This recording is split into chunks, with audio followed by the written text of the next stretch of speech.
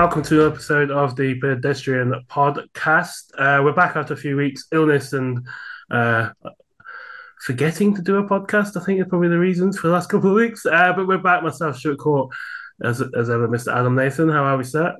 I'm good. I'm just coming through, I think, my version of sort of whatever this nonsense winter cold is on the injury report, I would say, but not doubtful, not doubtful. Questionable and hopefully off the report altogether by Friday. Yeah, last week was a dark week. Yeah, on the other side of it.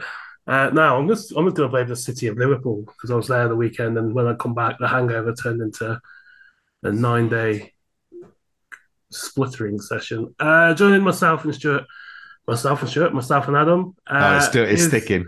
That brain fog's still there. Yeah, is one of the best follows on social media. A madman who stays up till, who often tweets going live for the podcast at 4 a.m. in the morning, which is just wild on so many levels. Mr. Matty Brown, welcome back to the Ped Pod, sir. It's great to be back. Thanks for having me. Not too late this time because obviously you're English. I'm glad you're both feeling better. Maybe it was a post World Cup blues. Maybe. No, it was definitely the what's the whiskey? There was a whiskey and coke I was having a lot of in a bar called Teddy's in Liverpool, which is one of the best places. The bar is one of the best places I've ever been to. But yeah, and I mean we've had over the 200 episodes, but a lot of people go on to do some very cool things. You cracked the Pete Carroll code in Germany a few weeks ago, and like a star was born kind of thing. Matty, what was that week like in Munich for you? And like honestly, a Wednesday press conference is probably dull as anything for Pete, but you managed to break down the wall a little bit. Oh yeah, that was amazing. The whole experience, and you hear about how the Seahawks are supposedly, a first-class organization and all that stuff, but really, they're like the way that their press relations department, the general team, the way they put everything together was first class. Like it was really good. And obviously, Pete Carroll, I felt he mugged me off a bit in the presser, but he gave me a very good answer, and he's very kind. And then on the Thursday as well, got some good stuff out of him. And obviously, just the whole experience amazing with meeting the German Seahawks fans, meeting some of the UK Seahawks fans as well.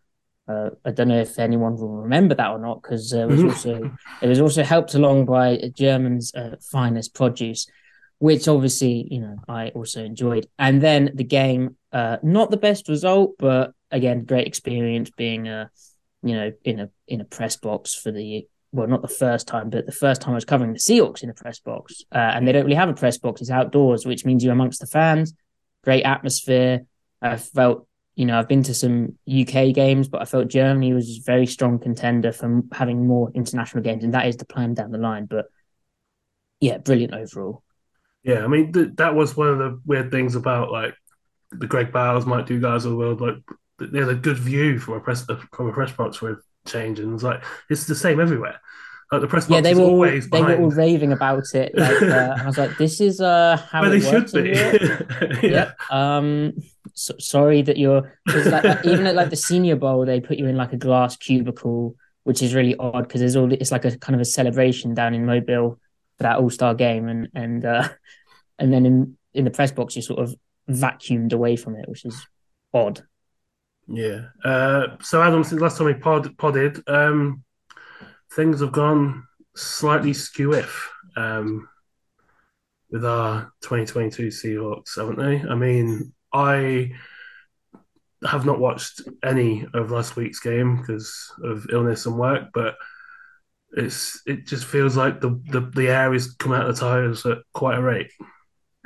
Yeah, it's interesting. And Matty, this might lead into some sort of the analytical way that you look at so many things. So we started the season and I said that I thought the Seahawks could win anywhere between 1 and 9 games. And the reason for the breadth of that is that I don't know how clutch the quarterback is going to be. A team that wants to play close to the fourth quarter, eventually, if you try and go for coin tosses, sometimes the coin toss goes the wrong way and it can happen on a regular basis. So that's how I started the season. You then get to 6-3, and I'm a firm believer that especially in a sport as sort of short-termist as the NFL, it's fine to change expectations. And I think I said on this podcast, like, there's almost no one in the NFC that I would particularly fear going to in the playoffs after that 4-game win streak, which looks a little bit stupid now. But we now find ourselves 1-4. It doesn't look great. And I suppose there's some people that are saying, well, now, just sack the last 3 games off, get the highest draft pick you can, or whatever. But I don't think that's the case. I don't believe in tanking at any stage in any team game, because I think it has too much of a negative effect on the future and how you're perceived. But if I was right in a way or wrong in a way from an analytical and the standpoint that you take, was I overly high at 6-3, or was there something in that team or in this team that you could say, no, this was a really good team, or has Water found its level and we are just kind of a 1-4? Let's extrapolate that out to like a 4-13 team. Yeah, it's almost like they've found their worst point now after finding probably their best point, and maybe they are like a hovering around 500 team with a bit of the usual variance. It's a tough situation. It's pretty grim right now. But what is good about these next 3 games, I guess, is, can they reignite? It's time for them to reignite what they found in the middle of the season. If they can't do that, then they're not going to make the playoffs. And then I said, I think before the season that there'd be a 10-7 team. I was pretty optimistic about Geno Smith. I think probably my most pessimistic view was, probably like 5 or 6 wins. And then I think if I was going to be a bit more realistic, or I'd, woke up on the wrong side of bed, I'd have said they were a 7-10 team. And it seems like it is that kind of 7-10, maybe a bit better season, but they could surprise us. Like, it's kind of like at this point, against like the 49ers game, you're sort of thinking, oh, maybe this will just be a classic Pete Carroll game where they just pull something out of the bag that you don't expect. But it was literally that. There was no other reason to feel that optimistic about that. Now, the good news is Geno Smith is still playing pretty well, but like, I don't get why they've just completely abandoned their run game. Like that 49ers game, they just left. They went a pass-heavy approached it like they were down big from the start. There's just a lot of questions about the team that I didn't really have when they're winning those games, and I'm sure Pete Carroll didn't have either. This is probably going to be maybe an overly general question, but I fully respect that they tried to sort of refuel the jet whilst it's in the sky. They were very keen to not call it a rebuild and not call it sort of a breakdown and start again, which a lot of people would say that when you change a quarterback, you naturally find yourself in rebuilding mode. They've obviously done their level best to remain competitive, and I respect that. And I've had more fun supporting the team this year than for a long time. But I guess my worry is if they end up missing the playoffs, if Geno Smith sort of has another 3 games like his previous 4 or 5, which have been good, but maybe quite hard to exactly situate what the value of that would be.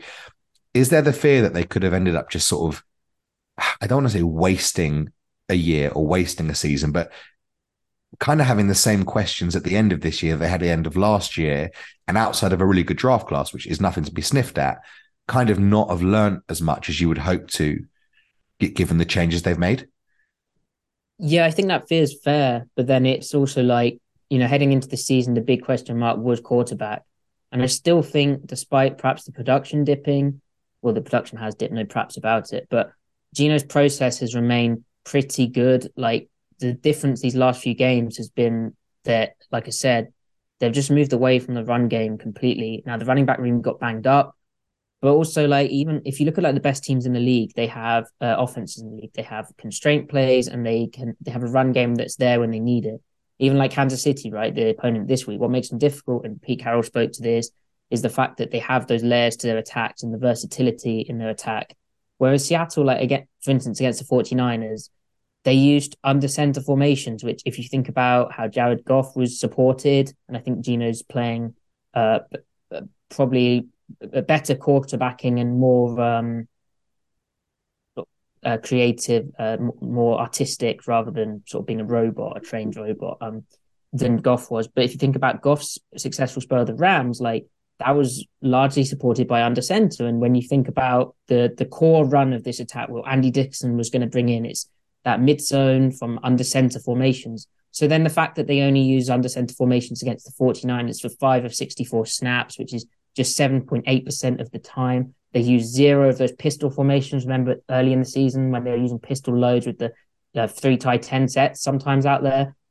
And that just, it doesn't make sense to me. It's almost like they've completely lost confidence in their run game, and they're putting it all on Geno, along with the fact that, I mean, this past week, I think the defense was slightly better, but you're still giving up a bust. You're still having Shanahan scheme against you.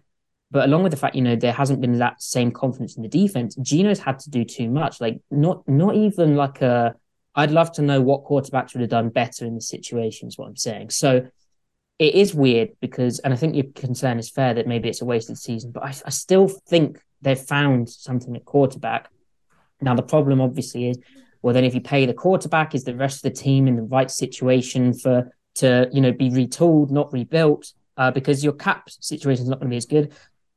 Is, say, 3 or 4 draft picks in the defense going to be enough next year to come back? Remember, Jamal Adams is injured, and I think even the most negative of Adams' viewers, even like ignoring the trade value, but just even as a player, like, I think they had acknowledged that he has been a big miss this year, especially with the schematic design and the plans they had for him.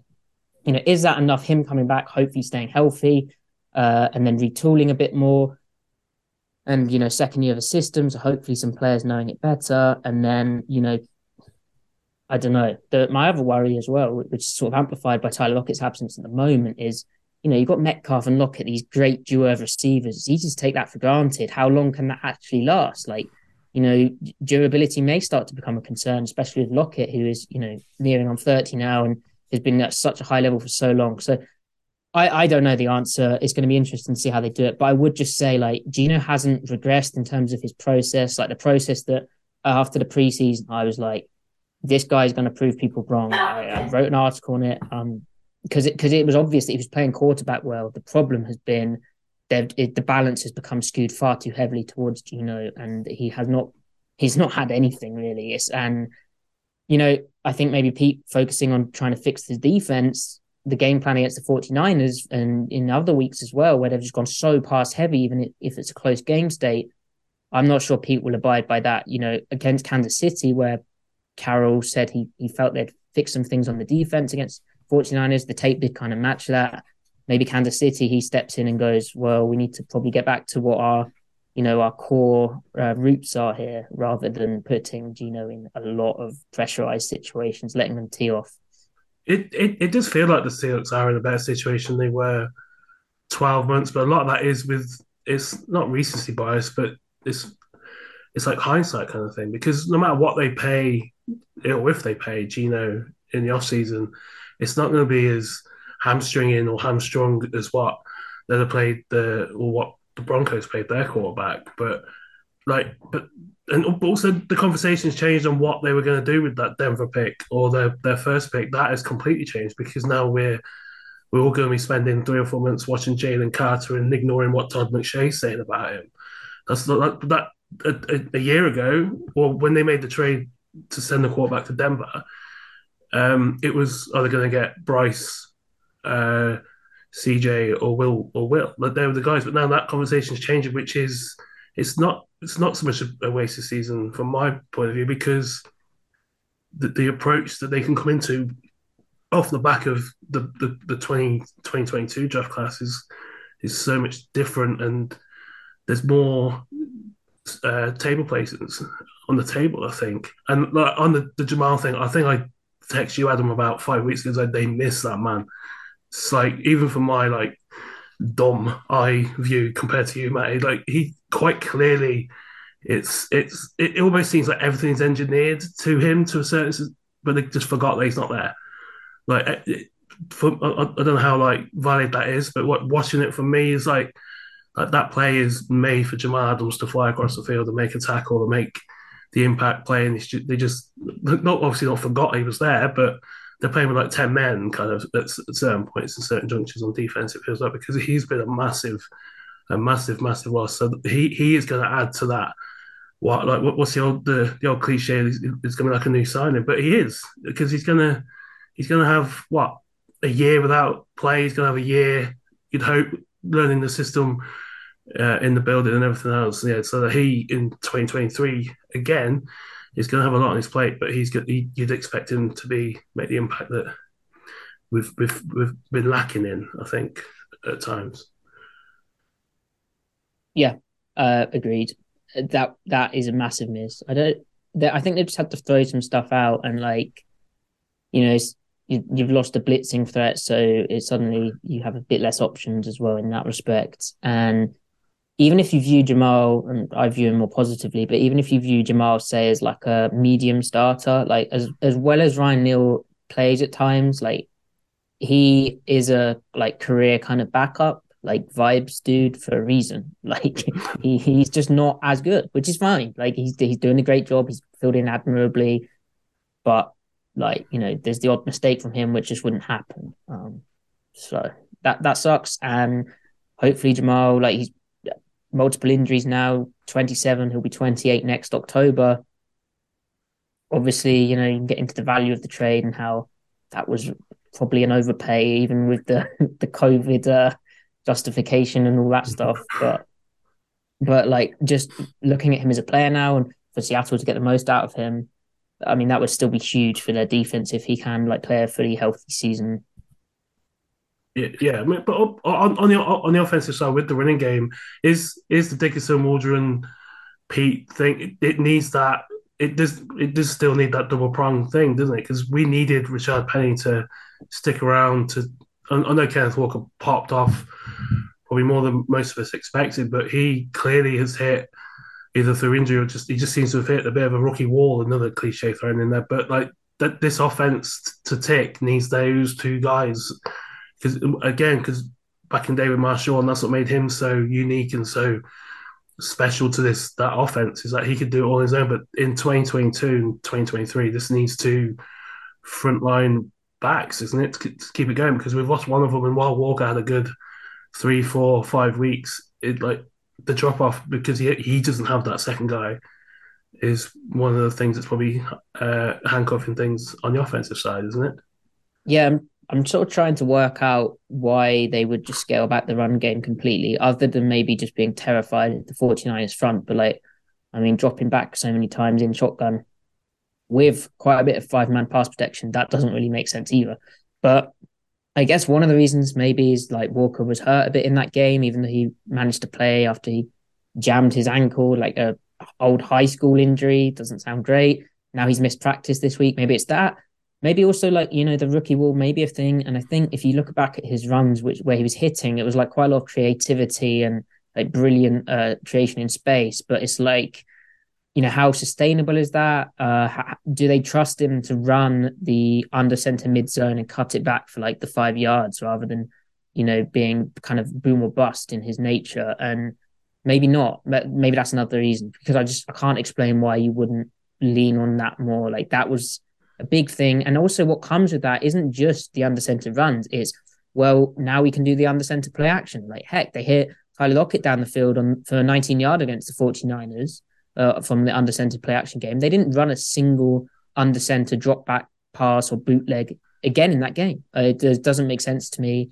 Like the way that works is there should be, even with Bosa coming off the edge and the width of that front and how aggressive and penetrating they play. Even with that, you should have enough constraints off that, as the Rams tree McVay has shown in the past, that you can exploit that and you can layer off it. But there was no attempt to do that. It's just they came out in a really kind of spread heavy shotgun look, which I guess you could also point towards the fact that Geno Smith maybe prefers those stuff to move the ball. Like if you remember that Pittsburgh game last year where they kind of spread the ball out for him, like it was an emergency game plan, but it was more spread concepts reminiscent of his time in college.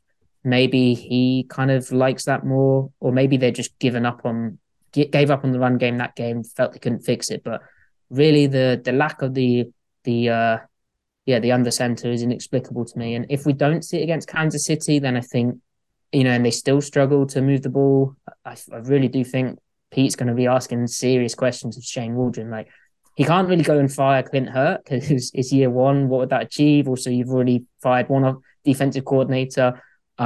Maybe like it heats up on Waldron. Obviously, you have to give the caveat of it's terrible to see guys lose their jobs, but it's the nature of the business. And it depends how the season ends, because like I said, I don't think Gino's doing much wrong. He's doing what he's given, you know.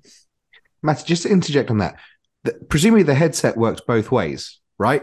So it seems like it should be quite easy for Pete Carroll to say, Shane, sort this fucking out right now and change it. Like, what would prohibit? It's his team. Why wouldn't? If this feels like it should be quite an easy fix, if it's not what Pete Carroll wants to do, no? Yeah, I've no idea. I would love to ask him. I believe I'm in the Monday press conference after Kansas City. So if there is a shortage of under center, I'll be asking him that. And even if there's more of it, might get a question in about under center versus shotgun and what happens. But you know, maybe he's given them too much leeway to do their thing. I don't know. On the other side of the ball, sorry, Stu, were you going to ask about offense? Because if not, no. So when you have an offensive head coach and he hands over play calling duties to a coordinator, there's always like a furore about, oh my goodness, like this coach has lost his way. He's lost authority. It's the desperate throws, of a guy under huge pressure. Pete Carroll in the offseason, from what I can tell, basically has gone away from his own philosophy and handed over the defense to other people, sort of with this Fangio style. And we texted about this briefly last week, Matty. I don't really understand like what a head coach is there for if he's a defensive-minded guy, but not running his own scheme. It just seems confusing to me that a guy who's had so much success would go away from what he knows. And I just can't really get my head around it, but no one knows the defense better than you do. So just give me an inkling as to why that would happen and sort of how we're supposed to let Pete away with that in a way. Well, that is a good question. And I think there's multiple parts to it. So firstly, there is sometimes like a bit of like, oh, what's going on here if an offensive coach has handed over play calling duties to, an assistant. That being said, like this week's opponent, Kansas City, like Eric Bieniemy calls the plays. Now, we don't know the exact split between him and Andy Reid, but, Andy Reid's still given a lot of credit for that offense to the point where Bieniemy, for whatever reason, and we can imagine two big ones probably, is not one probably bigger than the other, is not given, he's not a head coach yet. But I think people really must also think that Reid is the architect of that offense. So that's one thing, right? And I think Carroll's always been delegating with his assistant coaches. Like if you go back to when they were really good on defense, Carroll came up with them. It was still Carroll's system, Carroll's language, but he delegated. For instance, Gus Bradley came up with a lot of the pattern matching rules. Dan Quinn did a lot of the defensive line stuff. Rocky Cito and other assistants I should remember, but they came up with sort of the back end stuff and the techniques as well, which were obviously Pete influenced because he's a DB guy too. But you have to delegate as a coach. I don't think that's necessarily a weakness. And indeed, it led to a beautiful blossoming in Seattle with that system. The big thing for me, which again, I should have asked Pete about in Munich, hopefully we'll get a question in on Monday, is the fact that this year is the first year that I have like on record, and believe me, like I've tried to go back, like since like at least USC like 2002, probably since forever, that Pete has gone away from using like Monte Kiffin-esque language, who he was with back at NC State. And the defense is now using the Vic Fangio system language, which obviously Clint Hurt wanted to use, perhaps was an influencing factor in Sean Desai joining, because it's what he knows as well, what he used in Chicago in 2021 and now is using in Seattle. So maybe it was a recruiting tool. Maybe it's Pete thinking one day about succession, like he wanted to, or maybe it's just like, they like the system because they wanted to go to more of a 3-4 because they were already running very similar concepts, no doubt influenced by Hurt's experience with Fangio and in that system. So why not just fully go for it rather than sort of constantly having to bastardize your 4-3 personnel into a kind of 3-4 look? And if you're fully 3-4 in personnel, then you just have more on the table than if you're 4-3 and have the 3-4 package, which Pete Carroll did, but and a bare defense, but he didn't have it fully.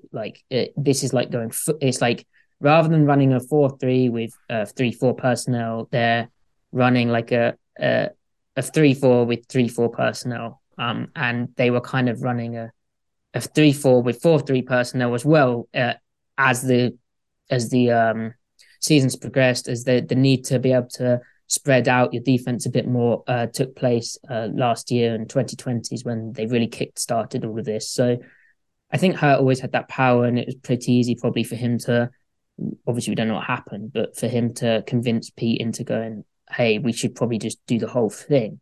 But to me, still, like the fact that he's given up his defensive language, which he'll have used probably for his whole career, that seems like a major storyline. But maybe I'm just being a nerd about that. but that is it also why like smaller minor things like Pete being so hyped about Bruce being back, because he's someone who can carry over. He's clearly like the locker room presence, kind of drag everyone through, but also like he can carry over and teach these guys that this is what you want to do, but this is what this means, kind of thing. Is that why little things like that are cropping up with? Because Bruce Irvin, I couldn't tell you what his stat line looks like for the season, but it seemed really quick and not overblown, because I love Bruce Irvin, but it seemed quite telling that he was so hyped about what Bruce has been able to do, and not even really on Sundays, but more like Monday to Saturdays. Yeah, no doubt. And obviously, he embodies like a veteran player on the team, and this is what it takes to be in the NFL. It's wild to me. I don't know what his snap count was last week. Probably a bit less because it was on a short week, Thursday night football, but like he was playing over 80% of the snaps. He's basically taken up a starting role because he can edge set reliably and he knows the system. Now, don't get me twisted. The system's not that different. They kind of ask the same thing at the edges, but obviously Darrell Taylor's regression, that he's not doing what they wanted him to do. Like at the start of the year, Clint Hurt said Darrell Taylor can be as good as he wants to be. I said the same before that, and then Taylor has not panned out to that level. He's become a pass rush specialist, and Seattle hasn't been in that many clear passing down situations because of their defensive struggles, and so Taylor hasn't got on the field that often. In fact, Boye Mafe out-snap counted him whenever Mafe gets playing time because they trust him more to set an edge than Darrell Taylor, which is absolutely wild. So that's a big question. And really, like, I think a lot of it sucks to call out coaches, and I don't know the behind-the-scenes details, but I think it's fair when you have regression like that from Taylor. Like, is Aaron Curry reaching him well as an outside linebackers coach?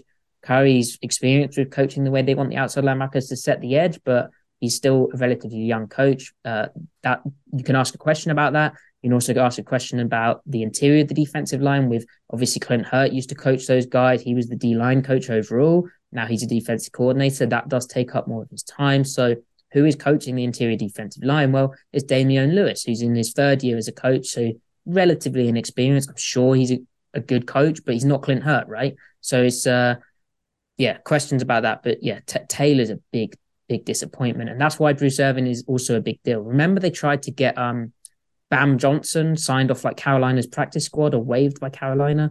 They tried Darrell Johnson was playing these snaps as the edge setting guy on early downs. Like Taylor was benched for him. Like that's saying something. Yeah. I mean, I've never heard Bam Johnson's name until like 15 seconds ago. But quickly back on the offense, you talk about the D-line. The middle three on the airline, particularly the center. I mean, I haven't watched the last few games as intently as I did for like the 6-7 weeks before, but Gabe Jackson, for me, feels like he's right up there in the Darrell Taylor, whatever stakes you want to get dubbed that, because it just seems a lot of the issues are not on Damian Lewis's side. Obviously, there's a lot of plaudits and positivity around the two rookie guys, but Gabe, Blythe, they're the two experienced ones. I think I've said in this podcast before. They seem to be the ones who are blowing shit up more often than not. Or is that just me being critical of something I haven't probably just need to pay more attention to? No, I think that's fair. Although the O line in general got their like asses kicked, and again, I don't think they were helped by the way that the offense was constructed. But they got their butts kicked against the 49ers. But yeah, Jackson, this kind of a weird situation, the way he's splitting time with Phil Haynes. Like, he's going to be 32 in July. He's been playing in the league since 2014. It's like they're doing this to protect his body. His body's clearly, breaking down. Will he come back after an off season and be fine? Like, doesn't seem that likely. Like, I don't know what he can do in the off season to get back. But yeah, he's been a weakness, and they can cut him for I think it's like just over nearly $5 million. I think in the off season, so that might happen. But and then with Blythe, he's just a center. Like, he's smart. I don't know how many great run games have a really good center. I don't know how many elite centers are there. I don't know enough. I need to watch more of the league. That's an off-season thing I've got planned, to sort of look back at run games and see who had actually a really like ass-kicking center who's like renowned. But I think Blythe's just fine. It's funny though, because Posick last year, towards the back end, he actually started to work things out, and like their interior three, the run game chemistry, that was a thing, and they, for whatever reason, haven't found it. It doesn't help. Again, I keep harping on this point. It doesn't help when you don't run the ball, especially from under center. Like, that's not going to help anything. And that's kind of what Pete was saying this week. Like, they sort of need to run the ball more because there's no cohesion. Like, to stick with the offense, I guess if someone had said to you that the team would be doing really well, Gino's production would be sky high, and then it would eventually sort of tail off a bit, the natural thought would be, oh, okay, well, teams will have watched the tape on him, figured out what he can and can't do, and defenses will have adjusted to that. From what I can tell from listening to your guys' podcast and Mike Dugar and basically people far more intelligent than me, that's not actually the case. And it doesn't seem that like Gino has been found out. And I think Griffin said this in particular, like, you guys are fairly confident that what we've seen sort of in the good of Gino is transferable and going to be replicable over the next few years. And it's not the case of tape has equaled nullification. Yeah, that's correct. And I'd say the only thing Gino's been slightly guilty of in like his bad moments is he's over trying to make something happen because the rest of the complementary plays aren't there. Because he's getting heated up a bit. Don't get me wrong, he stays poised, but he is a bit of a, as Carol said, he's a hothead. He's very competitive, and that can occasionally go over the mark, especially in these situations where like the pick six he threw, they weren't running the ball. They'd exposed the tackles. Obviously, it came back on a roughing the pass penalty, which was perhaps slightly fortunate. That they weren't running the ball. They're exposing the tackles. There's quite a bit of 5-man pass protection looks. Gino gets an inside move from Damian Lewis, moves up in the pocket really well, steps up, tries to throw it to Lockett. Lockett is open, but he's broke the other way. So Gino is like on a hitch. Lockett was working back to the outside. Gino went for the inside. That's how the DB picks the ball off. If Lockett goes the same side, it's right. Now, was that slightly inadvisable? Yes, but like they had not moved the ball on offense. If Lockett's on the same page, it's a great sort of semi-improvised play, but not really. It's much more moving up the pocket and structure. But there's a lot of stress on him, and like they've done nothing. They've done absolutely nothing. And in the back of your mind, that must be a thing. And that kind of need for patience of thing again is something that can be encouraged, nursed. If you know that you've got a run game behind you, if you know you've got these like. But they still can't run a screenplay. Like, there's no easy throws in the offense, really. Like, there's the occasional quick game, but Gino's like having to like really, really try to get completions, and that shouldn't be the case. Like, it just shouldn't be. I don't know. It's not been a good few weeks for the offense in general, and I think like defenses are starting to obviously know what route concepts he likes, but yeah, they're also not having to play a legitimate run game for whatever reason. But that is also sort of for next year with Gino, because he's never really had a run like this, is he? As a starter, where he's had success and he's had like a few down weeks kind of thing. Like it's wild to say about someone who's been in the league for a decade, but he's gonna go away and learn from this. So when we get to Halloween and onwards, in 2023, and if he's still the starter in Seattle or wherever he is, he's going to learn from this, and it's kind of like it's there's different walls, isn't there? Really, I guess, mate. There's a rookie wall, but also Gino he's sat in his backside for 8 years, and maybe that's kind of like a maybe giving him too much leeway. But that also kind of could be a thing for to like he's going to learn from this as much as everyone else is in 2023. Maybe like you know what? I still have hope. Like they need to run the ball properly. Like they need to be able to do that. If they can do that, I think like the Kansas City game, there's a potential for a win. And then after that, like I said, Gino's process has been constantly good. Like you praise it. I wonder what his PFF grades are because, like, as much as I sometimes disagree with them for quarterbacks, I think in terms of like their grading process for like the pocket behavior, I think it's a all right baseline. And I wonder how much it's dipped for Gino. I guess the nearly pick six that they'd probably ding him down for. I don't know, but yeah, like overall, it's been pretty steady. And also to me, like if he had that supporting factor or the supporting factors rather of like like constraint plays where he's not the guy having to do it, like running or play action from under center, which they kind of go hand in hand, even if there isn't some analytical proof. And and a good defense. If you had those two things, like they could do something in the playoffs. Even though I think the 49ers, where it would be inevitable if Seattle won the next 3 games, then they have to go to San Francisco, get blown out for a third time. Yeah, but maybe not. It's hard to beat a team 3 times. You buying in? They're gonna make the playoffs. They're gonna beat Kansas City, even though it's cold. That might work to their advantage. They just need to run the ball properly, and the defense just needs to stop making really bad mistakes and actually play better as well. And then there's a playoff run. They go to San Francisco and they win, and then this you see, no. I mean, by the time we play the Rams in a couple of weeks, it's going to be I think the Rock is going to be the GM of that team. I think because there's so many injuries. Well, wouldn't I that mean, be fitting? he's got no movies to make for James Gunn anymore, so maybe There you go. he's going to be free.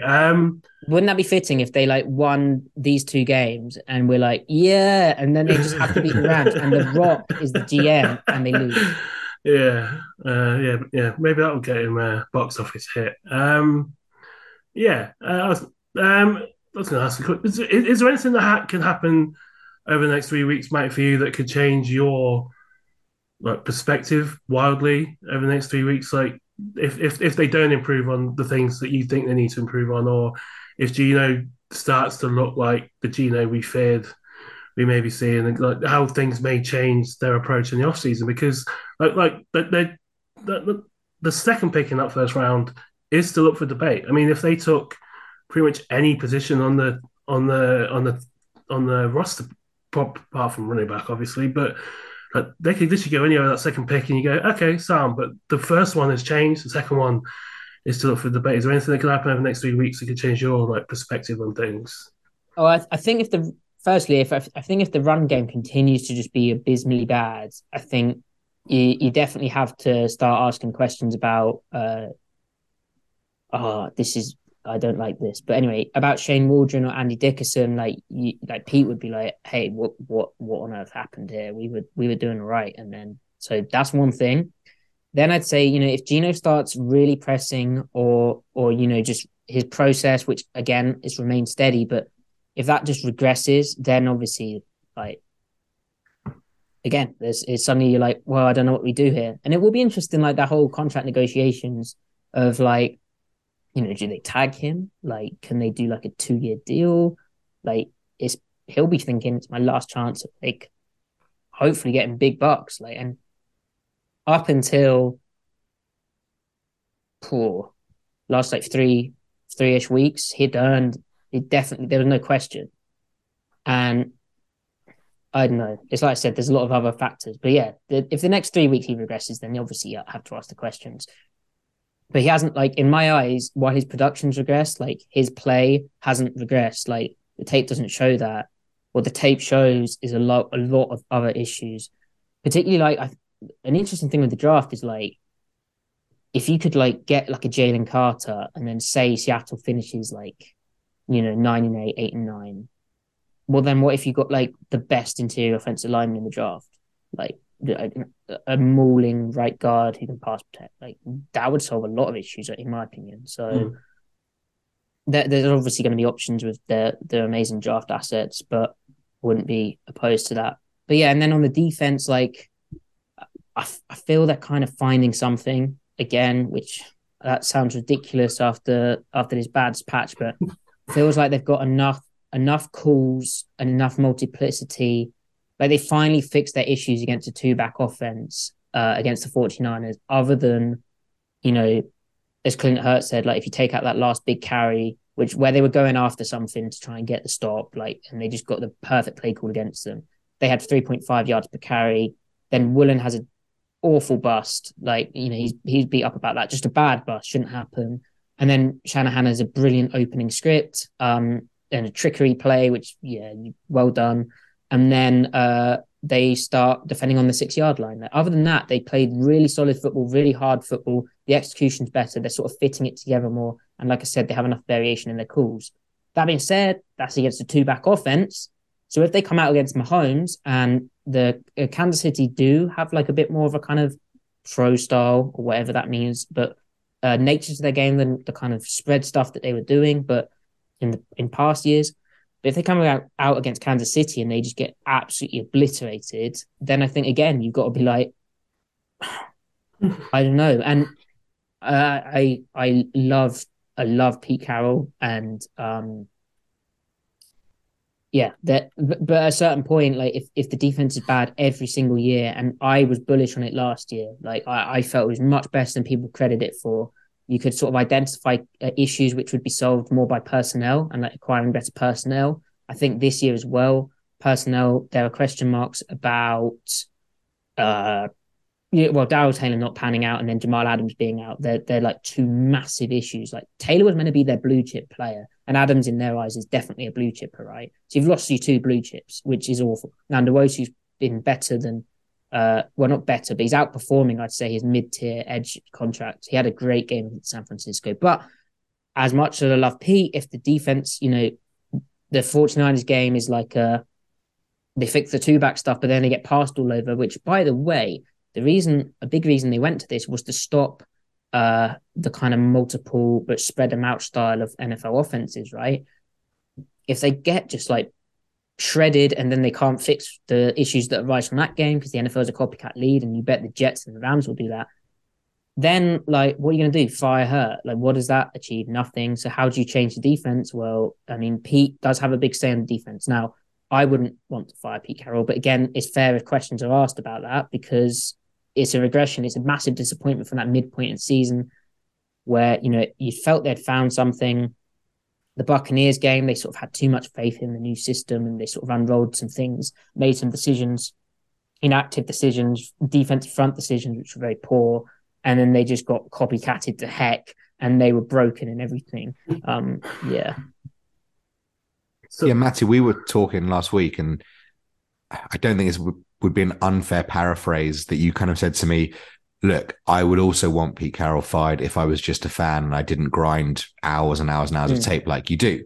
But eventually the leash does get shorter and shorter. And actually I've kind of softened on my views on Pete. And, if he stays or whatever, I think he probably deserves to be given at least 2 years of a chance in this, when you are going to sort of start again. Not that he would say they are, but let's, for the benefit of the tape, let's say that's kind of what they are, a smidge. But does it get to a point where you just think, well, it's not going to get worse for trying something else?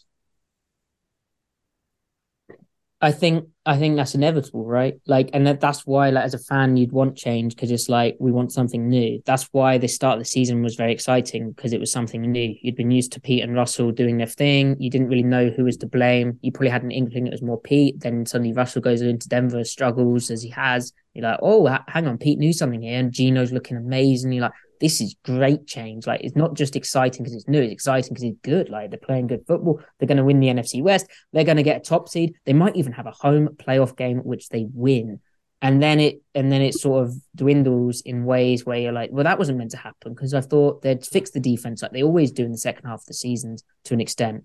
And I thought, Gino had a run game to lean on. Like, what happened to that? And this is like unfamiliar territory, really, because when was the last time a Pete Carroll team dwindled off like this? It was probably that 2013 Super Bowl run where they lost like loads of their last few games. Like the last quarter of games, I think they lost all of them. Maybe one of three. But I think they lost to the Niners on the road, and I think did they lose to the Rams at home? Yeah, and did they lose to Tampa Bay, Arizona? They were down big to Tampa. They were down 21-0 Yeah. at home to Tampa Bay. Yeah. So like they had a shaky patch then. Now, this is what's exciting to me. Like, they're 7-7, right?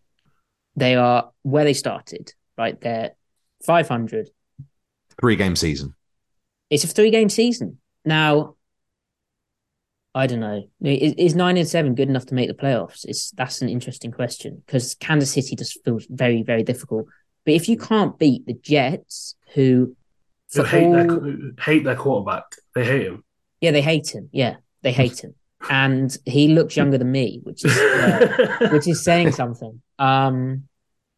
He is also younger than me, so fair enough. But but wow, that made me feel old. But if they can't beat the Jets, who they're frisky with Robert Saleh, they play a similar defense to what San Francisco does, and they play a similar style up front. So please run the ball this time. And if they're 7-9, it wouldn't stun me if they went 7-10, because the Rams came in and Baker Mayfield was fired up and something weird happened, like that Cardinals game in 2017 where they lost, or the Rams game where they got blown out at home, like where the team's sort of done, like they're just done out here.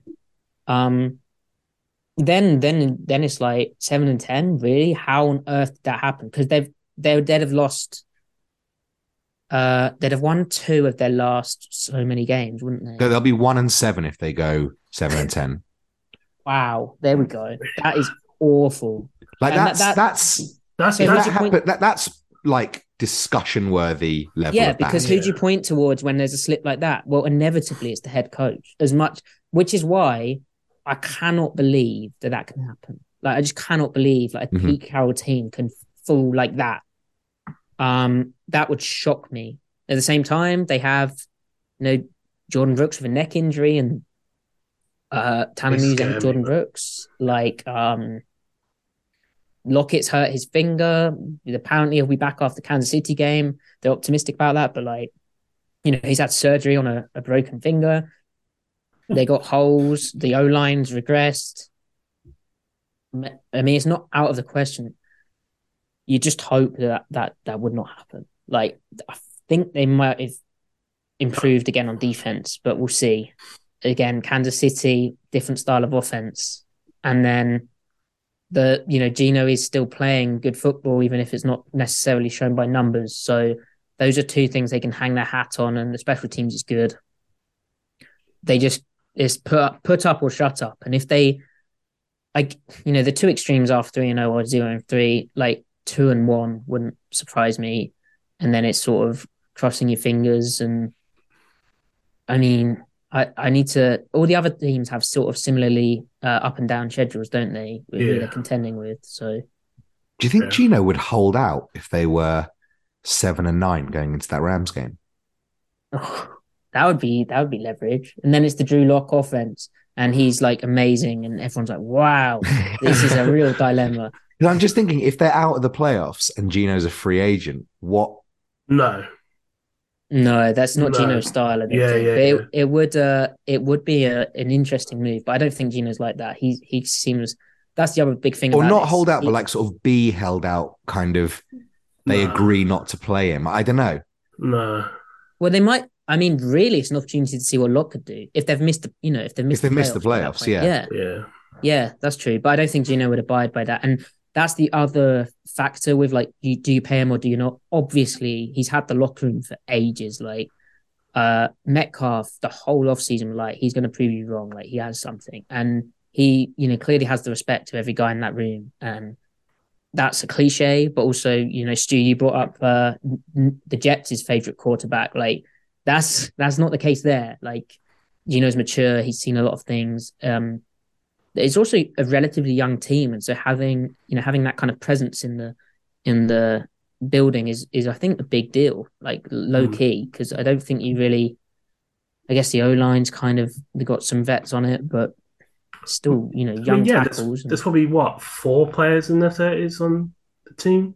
Yeah, how was Quandre? Quandre's probably pushing 30, isn't he?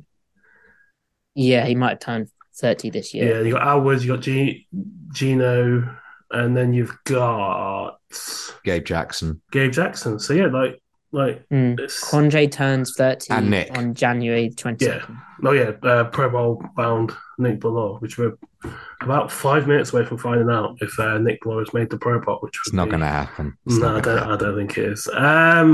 We get the Pro Bowl votes in 5 minutes. I think so. I think someone Wow. said midnight. Look at me, professional journalist. Yeah, but look, Just to stick on, sorry, Stu, just to stick on Gino for one more thing. I'm fascinated by what all of our guests sort of think is fair value, whatever fair even means. Like, Danny O'Neill stunned me saying like 3 years, 90 million. And that was 5 or 6 weeks ago. And I was like, whoa, that seems like a lot. I hear on KJR, they're saying, if Gino will take like 2 years, 40 million, I'll be okay with that. I don't see any world in which he does that. no. For me, a simple rule is if you search your own name on Twitter, you don't accept less than the franchise tag. I would say that that's a simple rule. But what do Yeah, you Gino reckon? came for me one time. Yeah, he's come for all of us, mate. Don't Yeah, worry. yeah, yeah. I was But like, Gino, I like you. I'm not trying to do what you think. what do you think he would want? Which is an impossible question. I apologize even for asking it, but it's fun. Yeah, And I'll just is call him there up. is there a number that's too rich for your blood? Within reason. I'm not saying $50 million. Obviously, we're not going to do that. Well, the tag for quarterbacks is like 30 million, right? $30 million. I think a smidge north, but Like, within that, yeah, okay. roughly there. I'm rubbish at these questions because like I don't really care. Like just pay the guy. Like It's not my movie. that's my I'd be like the Saints. I'd just be like, yeah, we'll pay this guy, we'll pay that guy. We'll just, worry about it another time. Yeah. I mean, 3 and 90 million, that feels fair for like that level of play that we saw. And then you just bump it down slightly for the production going down for these last, this last stretch of games. So Yeah, 3 and 80, 3 and 70. See what happens in the next few weeks. Just tick, tick, tick, or up it slightly. Yeah. I mean, 3 and 90 though, I think he'd be like, well, the tag is over slightly over 30 million. You said, well, then times that by 3. I'd like a bit more than that, and then we'll see how that goes. I don't know, but how much would be too much? Well, age has to be factored in, but then he'll come back and be like, well, I haven't actually been playing quarterback that much, so my arm has a lot less wear and tear. Yeah, it's going to be interesting and exhausting. And I also think you have to factor in he's never had a big payday, and so he will be like who does he? He doesn't owe the team. Okay, it's been nice that they've supported him and given him the opportunity, but he won it. He impressed them. He should hold out for every cent, whatever happens in the next few games, and I'm sure he will. Yeah, they're going to have it's such an interesting off season. It's been so boring for 3 or 4 years. I think this is really fun, interesting coming up. Which is wild seeing what they did 9 months ago. But yeah, but I do kind of hope it. I don't think it's going to be settled quickly, but I do kind of hope because although the whole vibe around Gino is completely different to the guy he replaced. Maybe it won't be as exhausting. Yeah, I don't know. I mean, there won't be Venice Square walks in the rain, I guess. So. Well, and also, do we have to wait for like a Lamar Jackson, for instance, to sign first for that domino to fall? I mean, like he's not staying in Baltimore, is he? It's really weird that it felt like about a month into the season, they're going to pay him, but the longer the season's gone on, well, now he's hurt. Now he's hurt again. I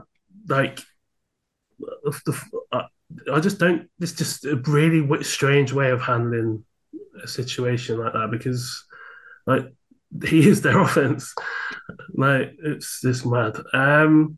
talking of offense, I'm not too sure how long you've been in the tape diving game, Matty, but you got a West Virginia hat on. I think when I first you jumped on my radar. I think you're all over the Senior Bowl, traipsing around down there. But Mm. you are defense with the Seahawks. You were banging the drum that this is Pete's offense and it'll be fine without the Broncos quarterback.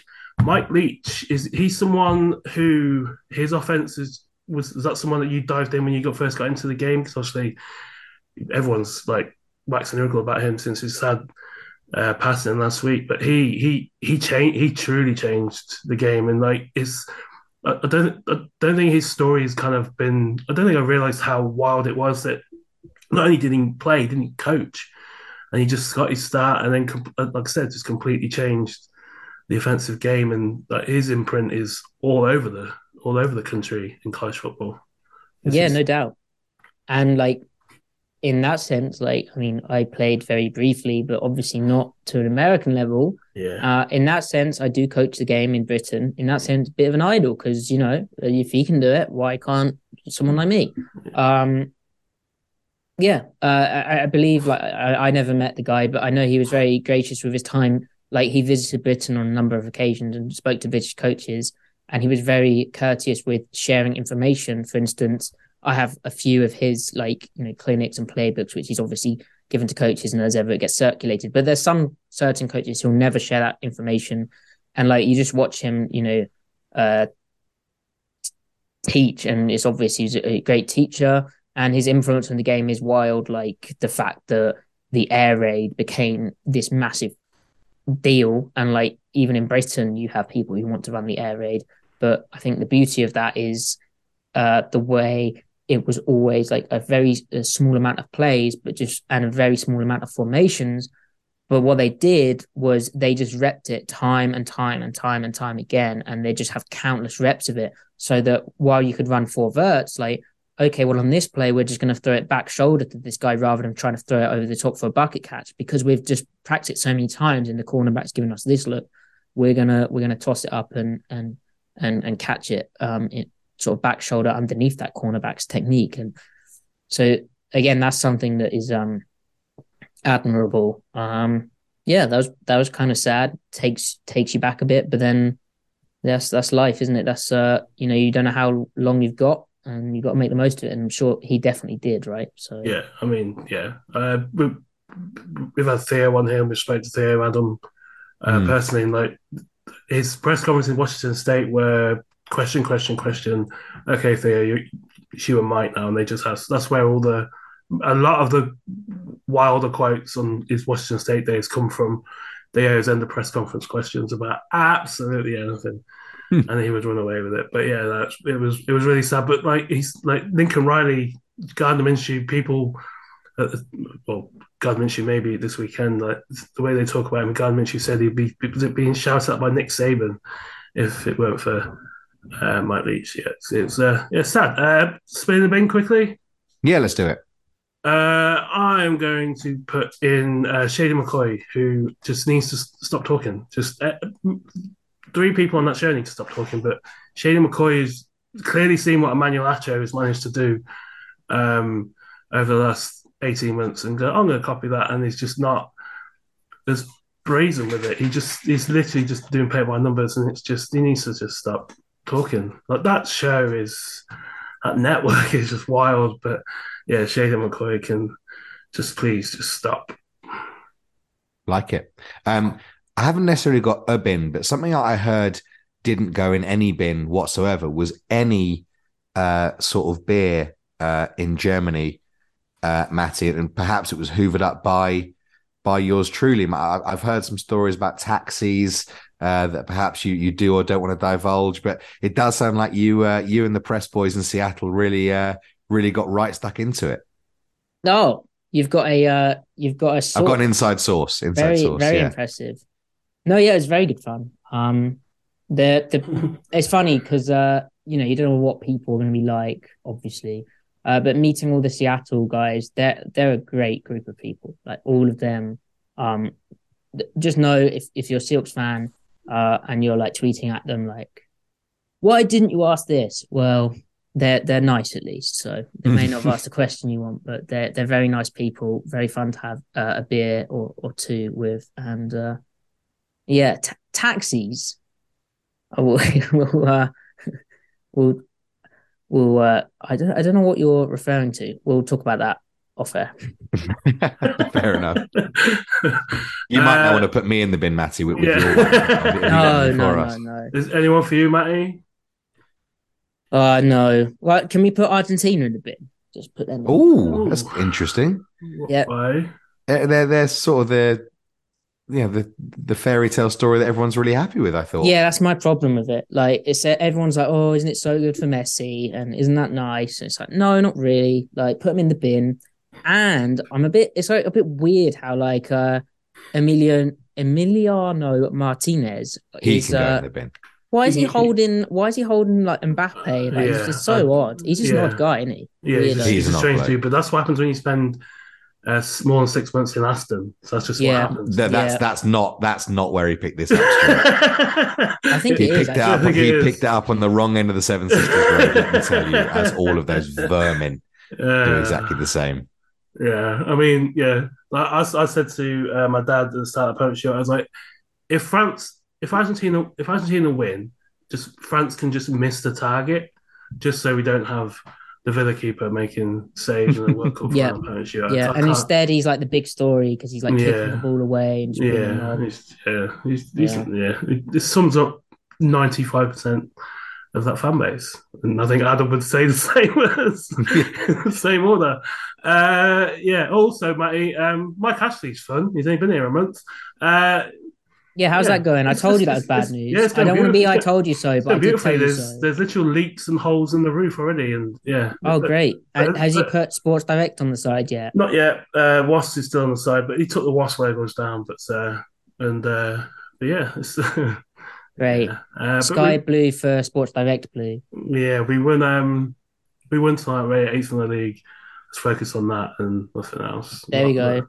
Eddie Howe's problematic Saudi mags in the last 8 of the Carabao Cup, so that's massive. Yeah, it's mad that they played games 3 days after the World Cup, but that's what happens when you send it and make a World Cup. Patreon.com/podcast, Podbean, Spotify, iTunes. Where can people get your writings, your podcast, Matty? It's all over the show. So I lost my job at All Seahawks. So what I did was I launched a Substack called Seahawks on Tape, which you can subscribe to for free with your email. And if you like the bits of content I give out for free, you can pay at $7 a month for a subscription to that, or $70 a year, which works out obviously slightly cheaper. I also do an NFL film room for Underdog Fantasy, which is on YouTube, explaining a bit of scheme about generally offense and fantasy football related players. Makes sense. And then finally, I am a host of a podcast called Seattle Overload, which is kind of schemey X's and O's content, but we have a bit more of a casual news show on a Wednesday, which comes out Thursday. So that's Thursday, Friday, Sunday post-game live reaction if you're listening on Spotify, but you can tune in live to my YouTube where it's the day before. Midnight for UK listeners. So I think you're recording something in 7.5 minutes. I am, yes. So that's going to be great. I'm all warmed up. Thanks, guys. Okay. Yeah, you get all the softball shite out of the way with us, and then you can get on the heavy hitter. I love it. Yeah, we didn't like the honey and lemon before, like the soprano kind of thing. Appreciate your time as always, Matty. And we'll keep an eye out for you on Monday on the press conference. Enjoy the game. Have a good Christmas. Adam will say every year, have a good Sunday. Yeah. It's just December 25th for me, mate. Don't worry about that. Until next time, this has been the Pedestrian Podcast.